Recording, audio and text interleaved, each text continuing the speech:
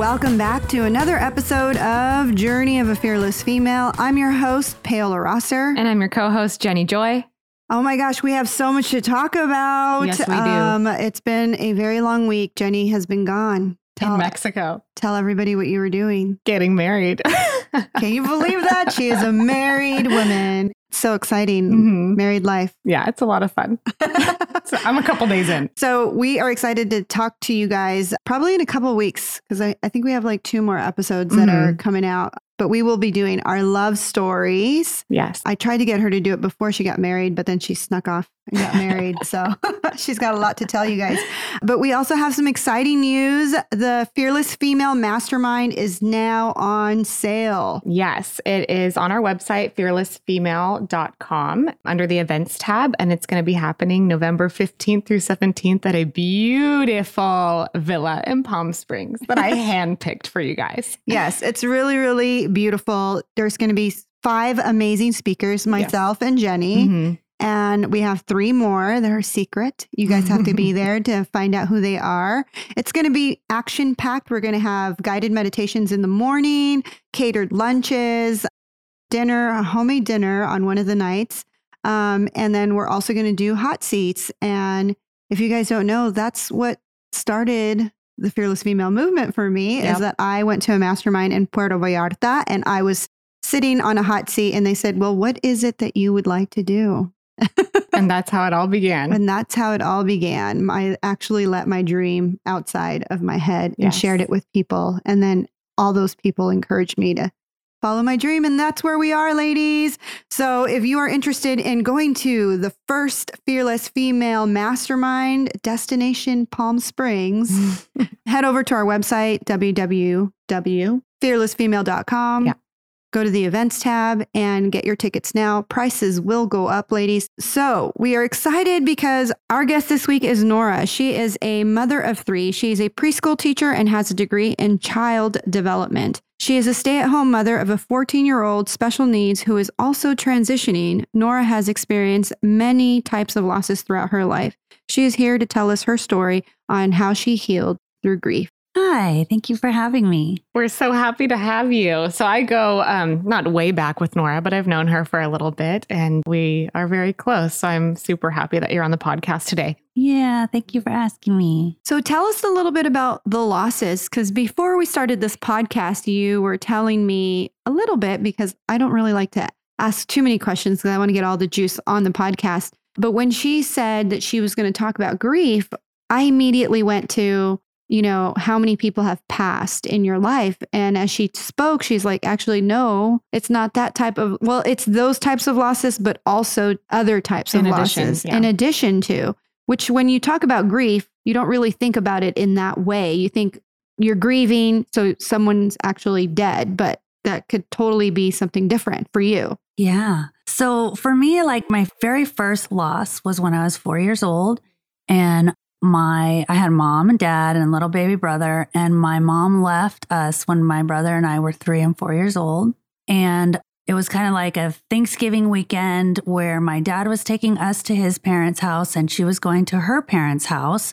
And then when we got back from that Thanksgiving weekend, there was a note saying that she was gone, and I never saw her again till I was 18.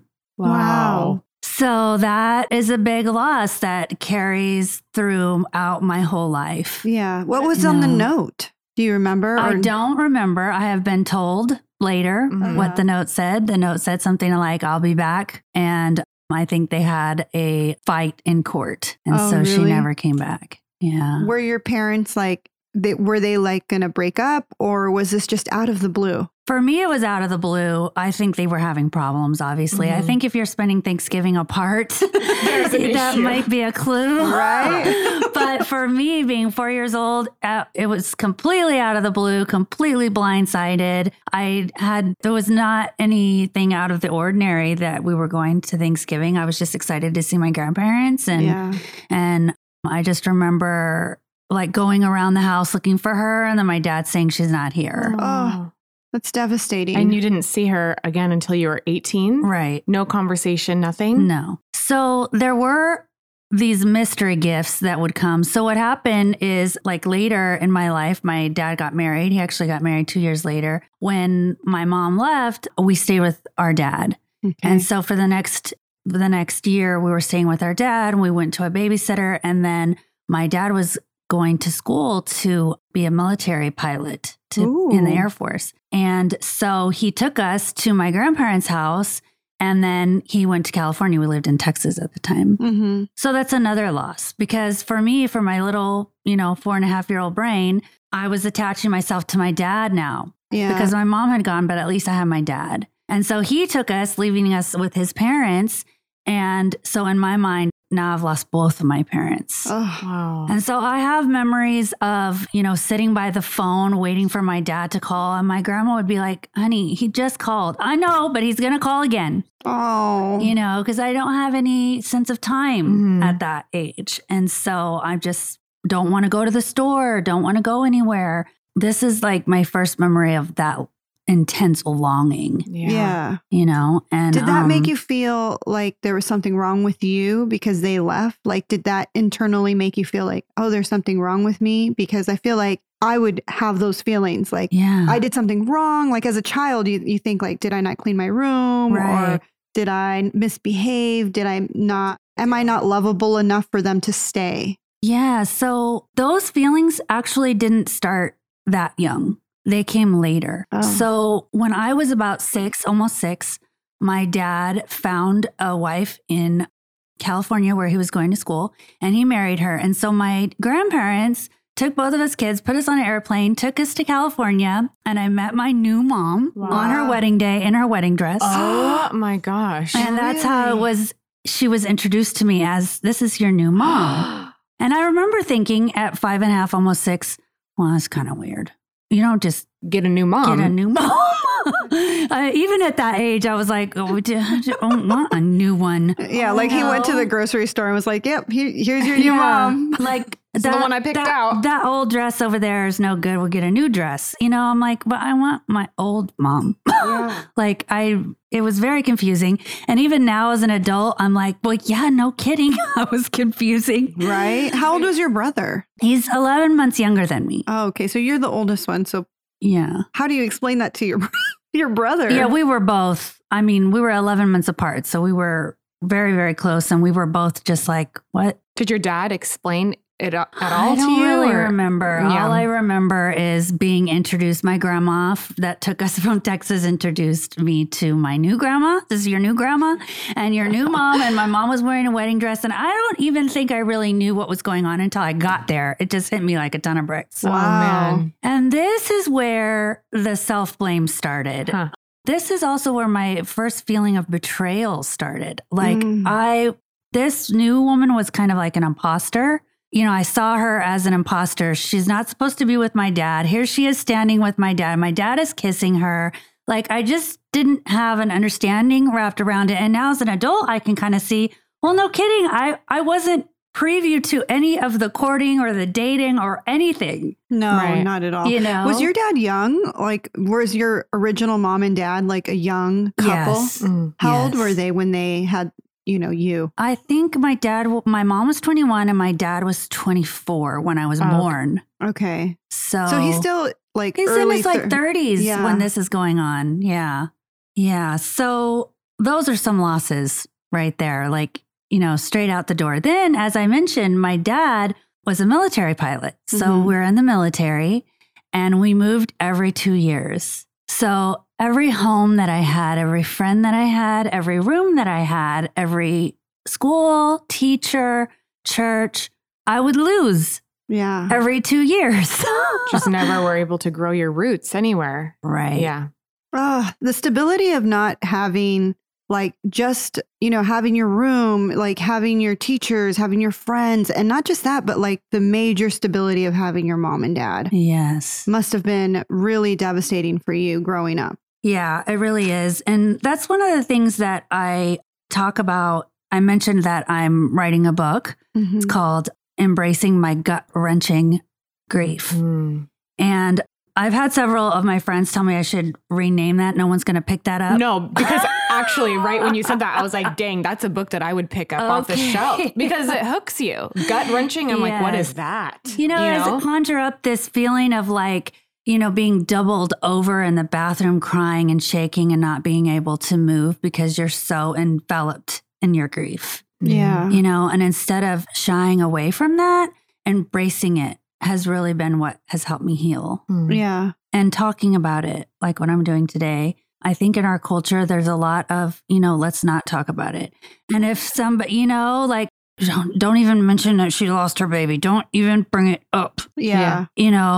And it's been a year, she still doesn't want to like go out and party. What the heck? Things like that. Like there's this culture of, okay, one day of grievance is allowed in schools today, one day. Mm-hmm. And that's for an immediate family member. In elementary schools? Yes. And then they have to go back to school? And then they have to go back to school. Or they get an unexcused absence, which is actually insane. What really happens. So our culture doesn't have like this platform of embracing grief. Yeah. So like that's self-care. kind of where, right? Yeah. So that's kind of where my passion comes from. Yeah, but like, think about it. You get one unexcused absence for a death. What do you get for somebody whose parent just leaves you? Nothing. Exactly. Right? Nothing. And that's what I was saying earlier in the podcast is we experience when someone says, I'm grieving or I'm mourning, the loss of whatever it is, you think, oh, that person died. But when someone leaves you, like your mom or your dad, or even like a boyfriend, you're really experiencing the loss of that relationship. Right. Yes. And it takes a lot for you to get back into your normal senses of life because you're grieving the loss of what could have been. And I've been through so many breakups, so many breakups. And I would remember just feeling like total and complete loss. Like I wasn't grieving because I wanted that, jerk back.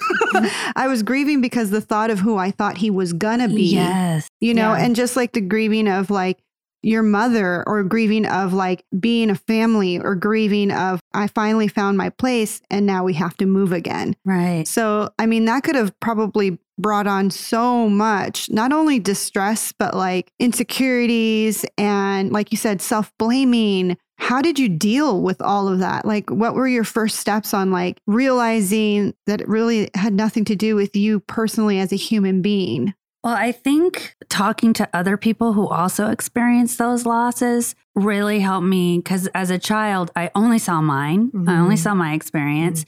And so as I grew up and I started talking to other people who also didn't have their parent growing up or who also grew up in the military and was moving every 2 years, or they were a pastor's child or whatever the case may be. And they have that same experience where, one of my grievances is that I don't really have a hometown. I don't really have a place that I grew up, and you hear that a lot in our society. Like I grew up here and this is where I'm from. This is where I'm from. And it connects people like, oh, I grew up in Newport. Me too. Oh my God. And I don't have that. My connection is, oh, we grew up in an Air Force kid and we lost everything we had for every 2 years. Yes. That's our connection. So because you moved around so much and you didn't really form a whole lot of sustainable like friendships and relationships, do you think that really affected your relationships in adulthood? Oh, yeah. Yeah. I think so. Yeah. Yeah. And one of the things I'm going to talk about is sexual abuse, child sexual abuse. So when I was 8 years old, I was for 2 years, the 2 years, pretty much the whole time that I lived there, I was sexually molested by my teacher's husband. What? So it was in a Christian school. My brother is physically and mentally handicapped. He was born 6 weeks early in 1975. So he has cerebral palsy. So right around this time, they were taking him to hospitals and having surgeries a lot. Okay. And so instead of taking me out of school all this time, they would leave me with the teacher and her husband, and so that I could continue going to school. So I see their point. They were grandparents' age. They had a granddaughter that was in my class. How old were you? I was 8. From the time I was 8 to the time I was 10, I was sexually molested. So the thing about this relationship is, to me, he called me his girlfriend. He told me that I was way better at sexual things than his wife, Mrs. A. You're way better than Mrs. A. You're the best I've ever had. Oh. You're such a good girl. So these kind of messages, I know they're sickening, but I took them on as like, oh my God, I'm special. Identity. Yes, identity. I'm special. I'm good at these things. I'm good, and then he would give me treats. He would literally take me to the corner liquor store and let me buy whatever I wanted. And in my home, my mother was very strict about food. So I was able to go and like get orange soda and bubble gum, grape bubble gum and cherry popsicles were my favorites. And I would get those, I would perform these sexual favors for him and be told that I was a good girl and that I was the best. And then I would go get treats. How old was he? I don't know, but I'm guessing 50s, early 60s. That's so disgusting. So Disgusting. did Mrs. A have any clue that this was going on? No. And so how it ended was I told my friend, who is also his granddaughter. And I don't remember why I told her. I don't remember the thought process of why I told her, except for I think I was just talking to her because I was shocked that she told and that it was treated so badly and ugly. I was shocked. Because in your mind, you're thinking you're his girlfriend. This is a real relationship. Yes. It's not like, taboo that he's 50 and you're 8. Right. I knew a secret because he's not supposed to have a girlfriend on the side. Right. But that's all I knew. Okay. I didn't really understand how sick this was and that this was like a crime. Yeah. I didn't get it. And so how did it all end?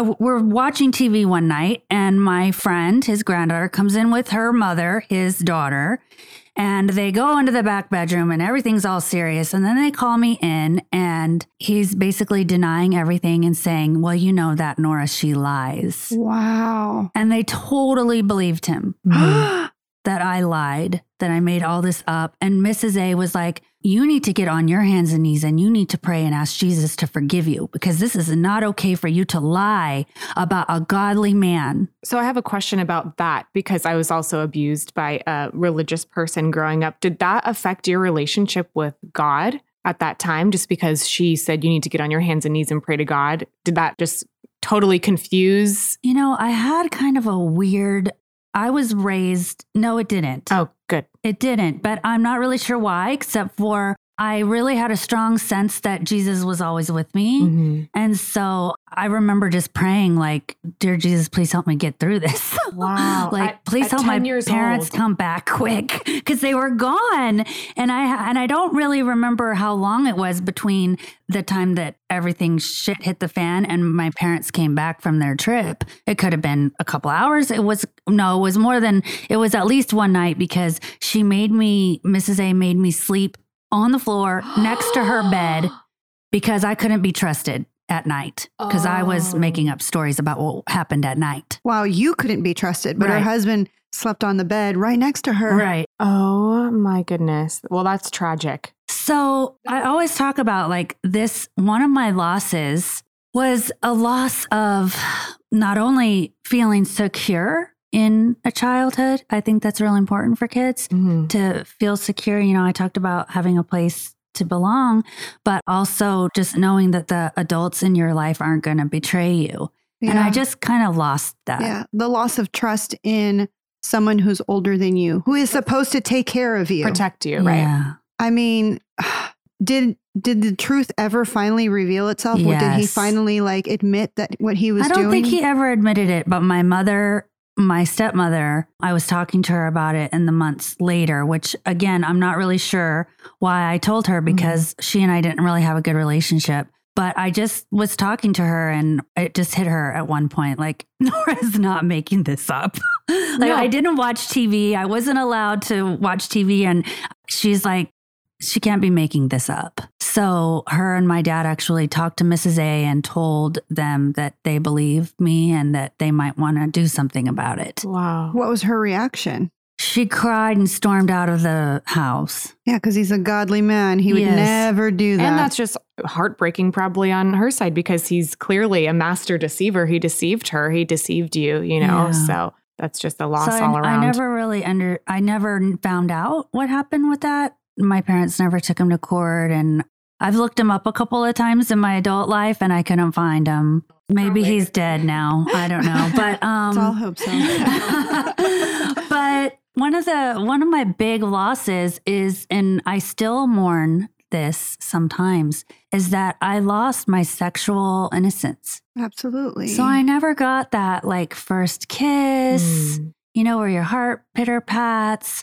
The first time I hear some people talk sweetly about the first time they see a man's penis, the first time that, they have sex or they have intercourse or they go down on a man. It can be special. I never got that. That was taken away from me when I was 8 years old. And it was twisted in my mind that about my performance, so even as an adult, how well I get a man off is tied up with my self-worth. Yeah. So that's a big loss, and it's something that I've had to mourn and embrace and reframe in my mind. Yeah, that absolutely. Of course, a child would think that, but as an adult, I don't have to. Oh, that makes my heart hurt, seriously, because it's the loss of your innocence. Because you never did experience what it's like to have a first kiss with your, someone who's an appropriate age, and he twisted everything that was supposed to be shared with someone your own age where you have mutual feelings and it wasn't forced upon and it wasn't manipulated. Manipulated, and you weren't groomed to feel that you were obligated to perform these acts. And that's just devastating. I mean, how did you deal with that loss? I think for a long time, I didn't. And I didn't really recognize that I even had a loss. I just kind of go with the motions and like it was just a bad day. And just kind of keep going. And in my 30s, after I had my third child, my last child, things just kind of hit me all at once. And I realized that I needed to first acknowledge that it was a loss and then really kind of go back to that little 8, 9, 10-year-old little girl and tell her that is not a normal relationship and that it wasn't her fault. So you've done a lot of inner child work. Yes.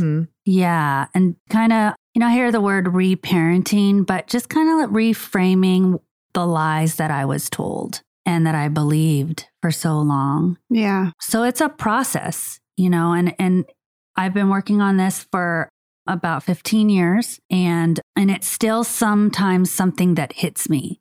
Like I'll see a movie or I'll see a friend or I'll see a friend's child that, has their first love and I'll get that twinge of loss, a twinge of pain that I never had that, Oh, that's devastating. I can't even imagine. I cannot even imagine. To me, my husband and I talk about this all the time because he has 2 sons from a different marriage. And I'm always constantly like, I don't want them to do that. I don't want them to spend the night there. Because I grew up, my mom would not let me spend the night anywhere simply because she was constantly afraid that somebody was going to do something to us. She had all daughters except for one little boy. And so she had her feelers out like, I don't want anything to happen to my daughters. I mean, we weren't even allowed to be alone with our father or my brother. Wow. Because she was so afraid that would happen to us. I don't know if it ever happened to her. And honestly, I've never had an honest conversation with my mother about that. But she was very like, I wasn't allowed to spend the night at friends' houses. I wasn't allowed to have sleepovers. It was just, I wasn't even allowed to be alone with my brother or my dad because that's kind of awesome though. Yeah. That she just really cared about protecting you in that way. I'm thankful for that because I can't even imagine the pain and the hurt as an 8-year-old to have to do, not only perform those acts, but to be told that you're this person and then be told you were a liar. Say that you're my girlfriend and everything. And then you in your mind have completely built up an entire relationship. And in your 8-year-old mind, you're like, this is a relationship. You go and tell your friend who's your age, and then they tell the mom and she tells you you're a liar. And not only a liar, but to get on your knees and pray for forgiveness. I mean, so that could have insane. that could have been just the most, I don't know. I'm like picturing it in my head and I'm just like, I cannot believe this. Like, to me, it's just like if a little child says that, why not believe them? Right. And like recovering from Stockholm syndrome is really, really difficult because I also had, multiple abusers, but there was one where it was like Nora's and it was a relationship. And when he left me, I was confused. I was devastated. And I said, wait, what did I do? What did I do wrong? And that is actually one of my big losses is when that relationship ended. Right. Which is something that we don't often talk about, and well, people think it's sick. What's wrong with you? Well, it is sick. It's not my fault, but it's something that I had to reckon with, that it was a relationship. It was a sick one, but it was a relationship. And it did give me a sense of comfort. It gave me a sense of belonging for quite a while. And then it was gone and ripped away from me in a very traumatic way. And so that was a huge loss. And I had no way to deal with that. And Stockholm syndrome is just a coping mechanism that like abused people or children. That's how they cope with what's going on. So I just want to say that for our listeners if they don't know. So how did you move past this? Like you were still moving every couple of years, yes, with your dad. And so you moved away. Yeah. So that was a big key, is that we moved away. And for better or for worse, it was just never really talked about again.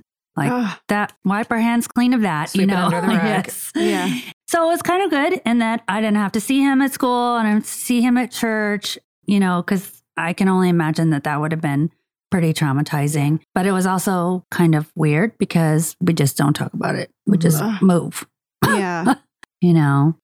So now in your life, are you married today? I'm not. So that actually is another loss. I was married for 10 years and we had 3 children together. We actually had 5 children together and we lost 2 babies, one at 12 weeks and one at 10 weeks. Oh my goodness. And after you had given birth, correct? Yeah. So if I could go back a little bit, even before I got married, when I was 18 years old, my stepmom and my dad had got a divorce when I was 17. And so we moved yet again. My brother and I moved to Texas to live with my dad, and he was retired at this point. And I almost immediately got into a relationship, and I got pregnant in my senior year of high school. And 24 weeks along, I had an accident where I fell down the stairs, and I gave birth to my firstborn, 24 weeks, and he was stillborn. I knew that he had passed away when I was still pregnant. Went to the hospital after the accident, and they couldn't find a heartbeat. And so my boyfriend, who was 16 years old, freaked out and left. And here I am, 18 years old, giving birth to a baby that I knew was dead by myself. Oh my goodness. And I gave birth to him, and his little Mexican baby, my boyfriend was Mexican, really red, dark hair all over his little body, but it didn't quite look like a baby. At 24 weeks, they're very, very tiny, and they don't quite look like a human yet. And I couldn't hold him. They asked me if I wanted to hold him, and I couldn't. And it's actually one of my biggest regrets that I never held my baby, but I have to have compassion for that little 18-year-old mama. Yes. That I just couldn't do it. I know they encourage people who give like stillbirths to hold their child or to take pictures of it even. But I really some people regret that I cannot. I think if that happened to me now, I would be able to, but it just wasn't a thing in my head. And you were still a child. You were 18. It was such a loss. I kind of embraced the idea of being pregnant in high school, and we talked about adoption, and then we talked about, no, we're not going to adopt it. We're going to keep it.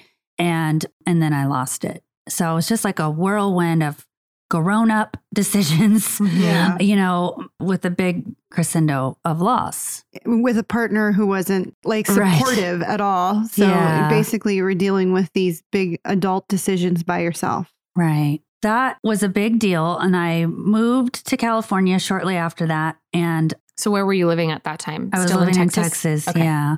After I had lost my baby, my great-grandfather from my stepmother's side of the family, even though they had been divorced, my stepmother's family really embraced me as theirs. And he said, I'm going to give you a plane ticket. You're going to come home. You don't need to be, dealing with this by yourself. So that's huge for you. Huge gift that he gave me. to feel like I belong. And I kind of spent that summer in bed, depressed, struggling with postpartum depression and the loss of my firstborn child and the loss of all that entails. Like I thought I was going to be a mom and the relationship with his dad, and it all just ended there. We were not capable of dealing with this, yet I had to. Yeah. You know? No one, I don't think no one is ever prepared to deal with something. Way. It's devastating. Even though we're all going to experience loss in our life in all types of ways, I don't think, no matter how many self-help books and how many tools you have in your belt, I don't think no one can really express the devastating feeling of that. No. You can't. There's just no way. I always used to say I would never wish this on my worst enemy. Yeah. The feeling of grief and loss and just heartache, because it really is like a broken heart. It is. It's really, really sad. My son was born in March.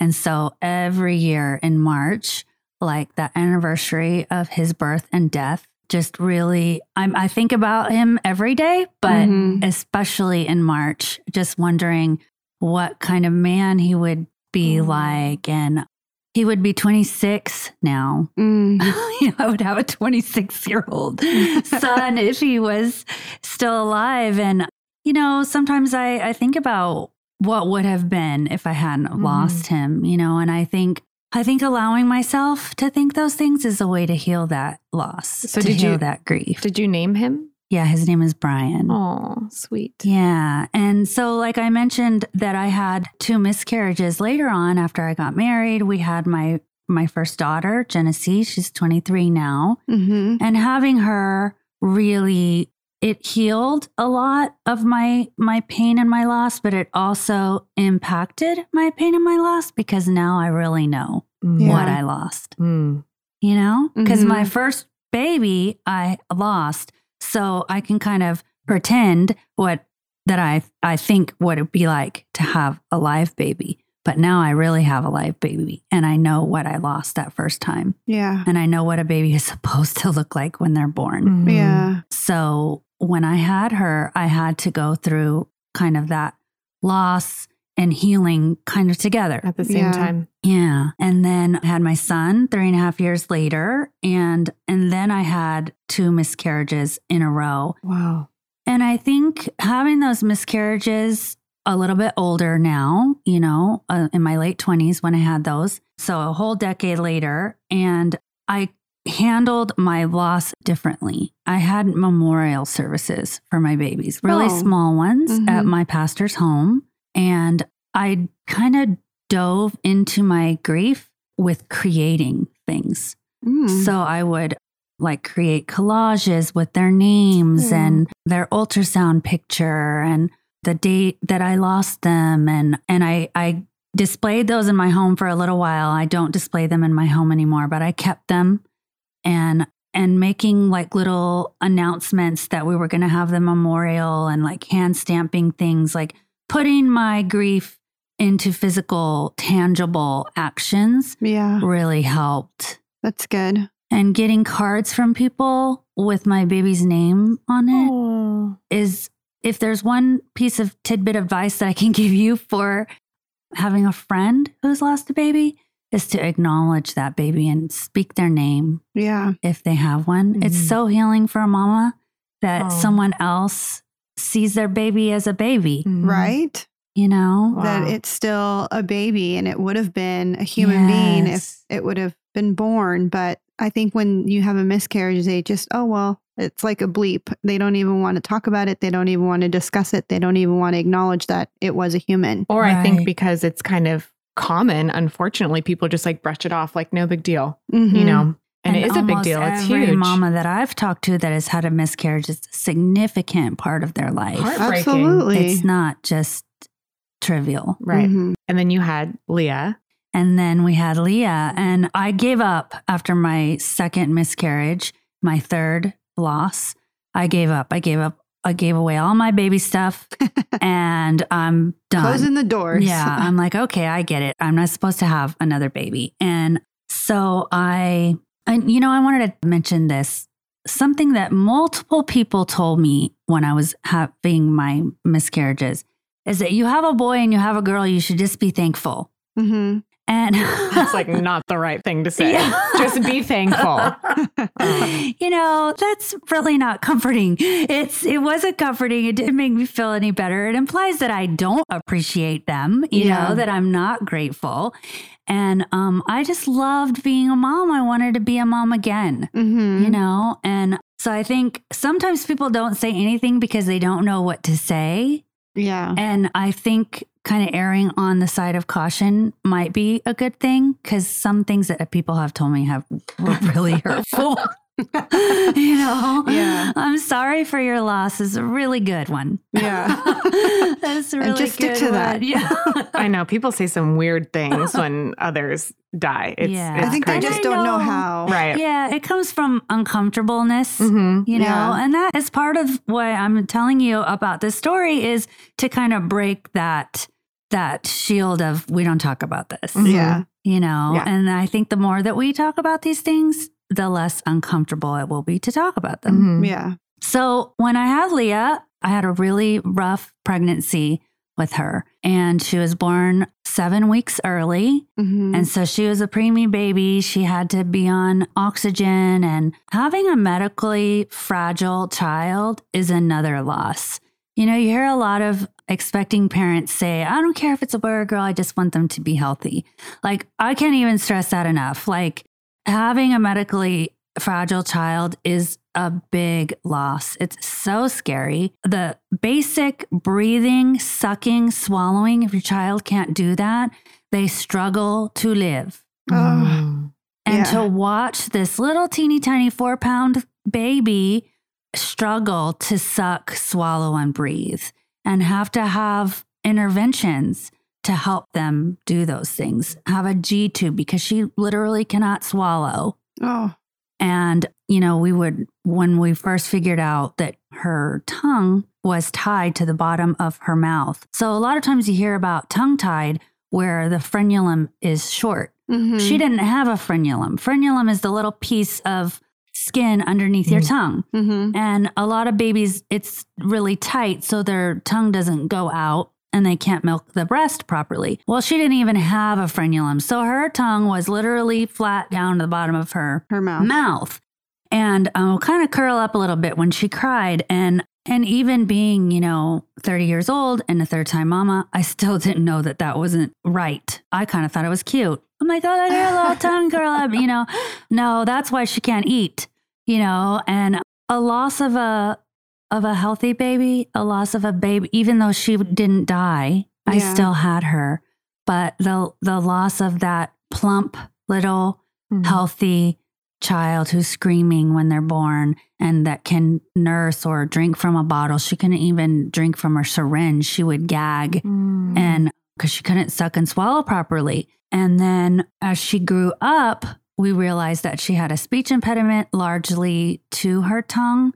And then we discovered later that she had a laryngeal web, which is a piece of fleshiness between your vocal cords. Oh. So your vocal cords are supposed to be like a V, and they're supposed to vibrate when you push air through them. And hers would, but they would make some weird sounds because they had something in between the V that's not supposed to be there. So she had a really difficult time with learning to speak. Did they remove that or no? They just left it? They left it there because they say if they cut it out when they're so little, they could damage the vocal cords.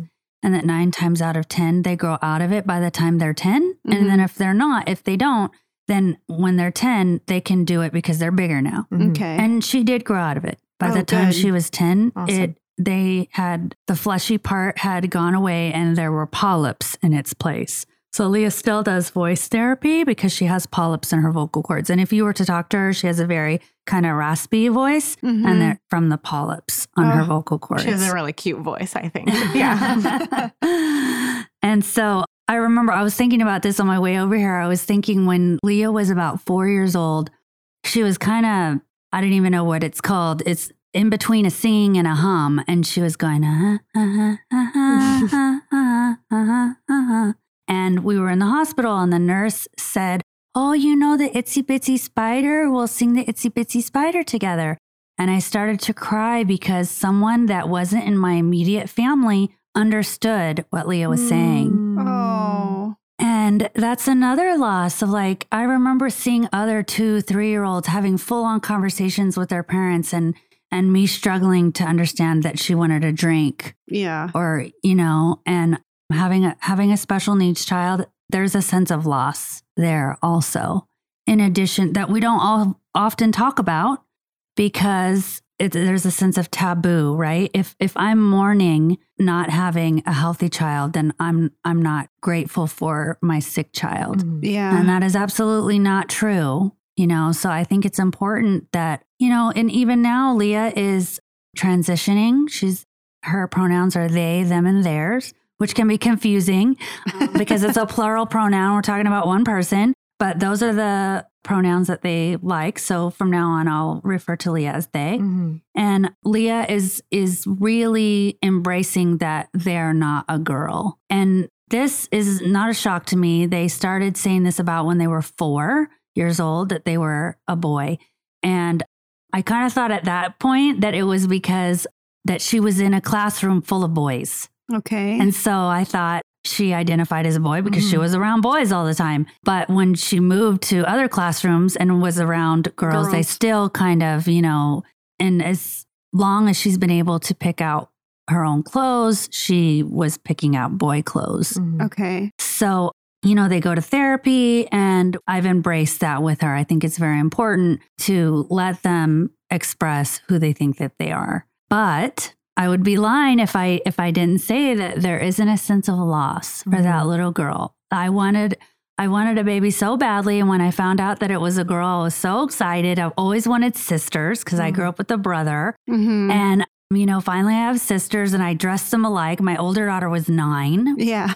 And thank God for Gymboree that has like little baby clothes and 9-year-old clothes that match. And you know, there's such an emphasis in our culture around gender. We have gender reveal parties, and we have, you know, a boys section and a girls section, and, you know, list of girls' names and a list of boys' names. And it's all like girl, boy, girl, boy, girl, boy. And when Leah came out and said, I'm not a girl and I'm not a boy, and if I am one, then I'm more of a boy, it was really sad for me. Yeah. Because I lost my little girl, my little Leah Isabella Ann, that I named her such a girly girl name and dressed her with the bows. And, you know, I lost my little girl, but I joined PFLAG, which stands for, okay, what does it stand for? Parents and Families of Lesbians and Gay. PFL. AG. AG. Yes, PFLAG. And they really helped me embrace that I am gaining a son.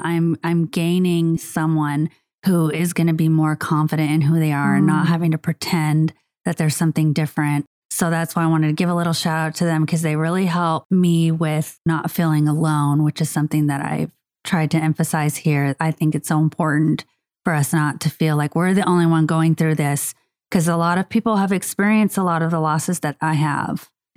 So how did you find that group? Did you just Google it, or did a friend tell you about it? I think a friend told me about it, but I'm not really sure. I think I might have just heard about it before. Yeah. So when this came up, I knew to go to them. Yeah. There's so many amazing support groups out there for everything. There really are. Like there's a bunch of 12-step programs for a million different things. And then there's support groups in addition, which I think is so awesome. How did you feel like when you first, okay, so she told you, or they told you that now, but she just doesn't want to be a boy because, so you're not calling her him. Right. You're calling her them, they. So when they decided, I'm not neither a girl or nor a boy, did you in any way try to like make they more feminine? Did you try to like, or did you just accept it? For me, I would think like if I had a child who'd said that, I'm like, okay, well, let's keep dressing you as a girl and let's keep, because the whole controversy with this, it's like, when you're a kid, you really don't know. You don't really remember. Like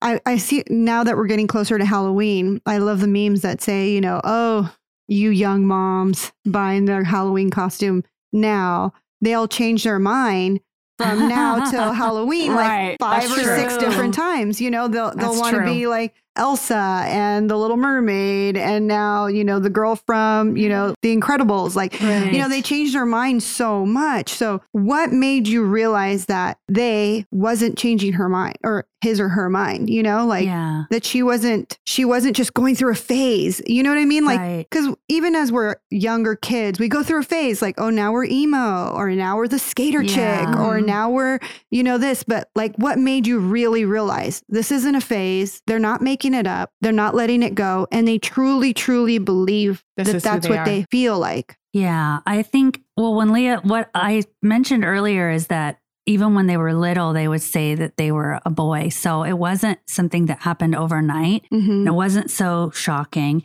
I had gotten them into a LGBTQ youth group so that they wouldn't feel like that they were alone. But the thing that really hit home with me, and I was just like, oh my God, we're not kidding here, was one day I opened the shower. We had a curtain over the shower, and I opened it, and just warn you here, this is going to be graphic.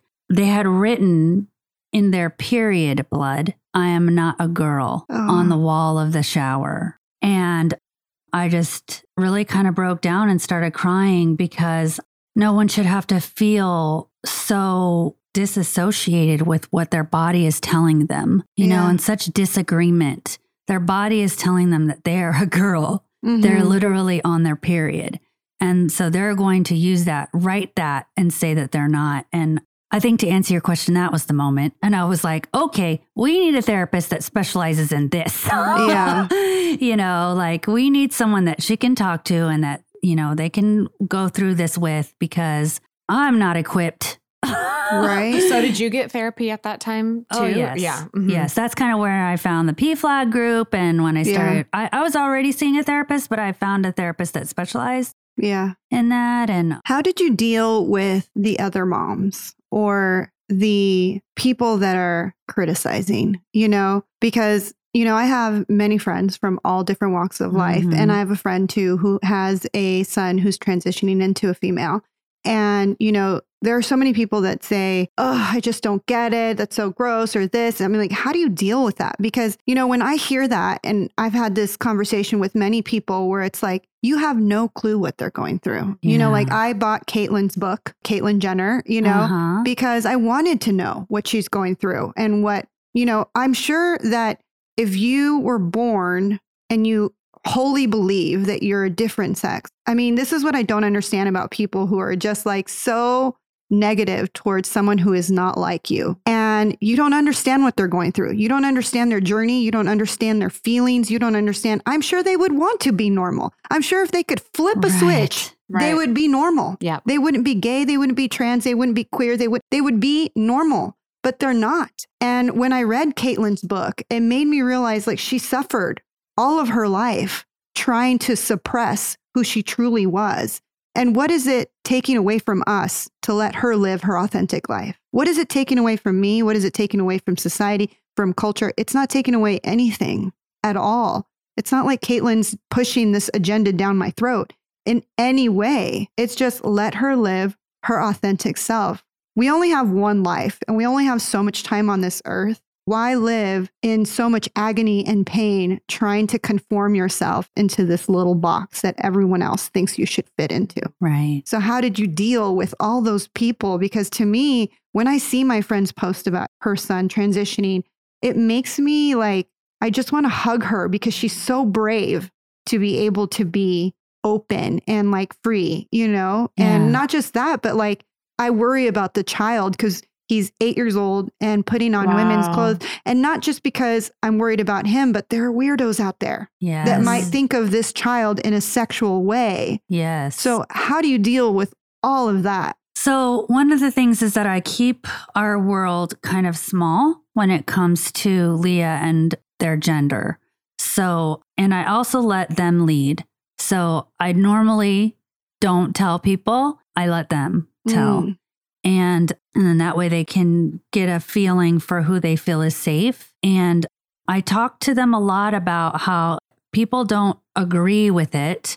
It's because they don't understand, and I hope that it helps them understand that it's not about them. It's about the people that don't understand. Right. And you mentioned, the weirdos out there. I worry as a parent sending Leah to public bathrooms, like they go in a girl's bathroom, they look like a boy. If they go in a boy's bathroom, they kind of don't quite look like a boy either. Like they don't quite fit in. They still have breasts. Leah does kind of look feminine. So either bathroom they go in, they kind of don't fit. And so they've actually started asking me if we're going to go somewhere, do they have all gender bathrooms? Is it scary for Leah? It is. It is scary. They sometimes, and you can tell like by my verbiage that I'm still transitioning with it also. Sometimes I call them she by mistake. And so that helps me to have a lot of compassion for other people who I still call them she, because, we're all kind of going through this loss and transition together. But to answer your question, they do. Sometimes when they have to go to the bathroom, they won't want to go alone anymore. And they're 14 years old, right? Because they don't want to deal with the people who stare, or some people will. And this is really the only place where we have had people directly say something to us is in public bathrooms. Really? It's really not the moms at school or the kids at school, or it's really not. Like when you take Leah into a women's bathroom? Leah goes into a women's bathroom. Why is there a boy in here? There should not be a boy in the women's bathroom. An adult is saying that? Yes. Wow. Yeah. And so that's probably so hard for Leah. Just like, I just can't imagine. Right. Well, it usually ends in tears. They don't have very good communication skills to begin with. Yeah. So to deal with something that is emotionally charged, she's just like, I don't want to go in there anymore. And so then they go into the boys and the men look at her funny. And I don't think anyone has ever looked at her in a sexual way, but I don't know. I haven't been in there.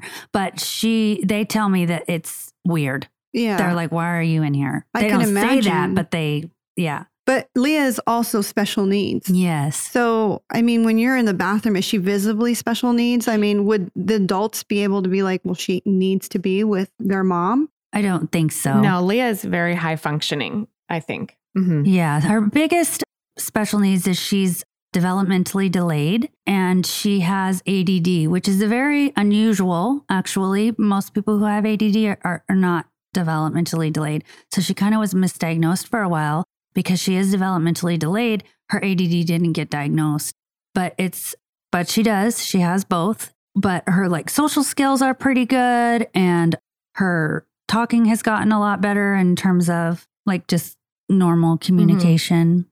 Well, you are truly a fearless female. I love the fact that you are just fighting the good fight for your daughter.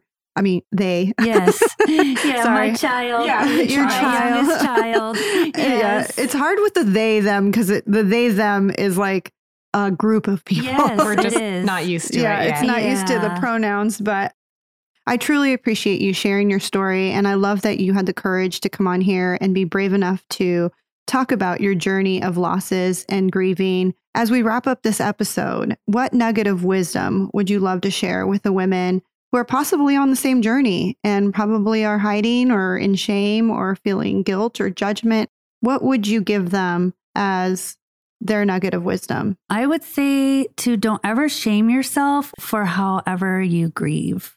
That it doesn't matter how you grieve, it only matters that you do it. And I have found that I never have to grieve alone.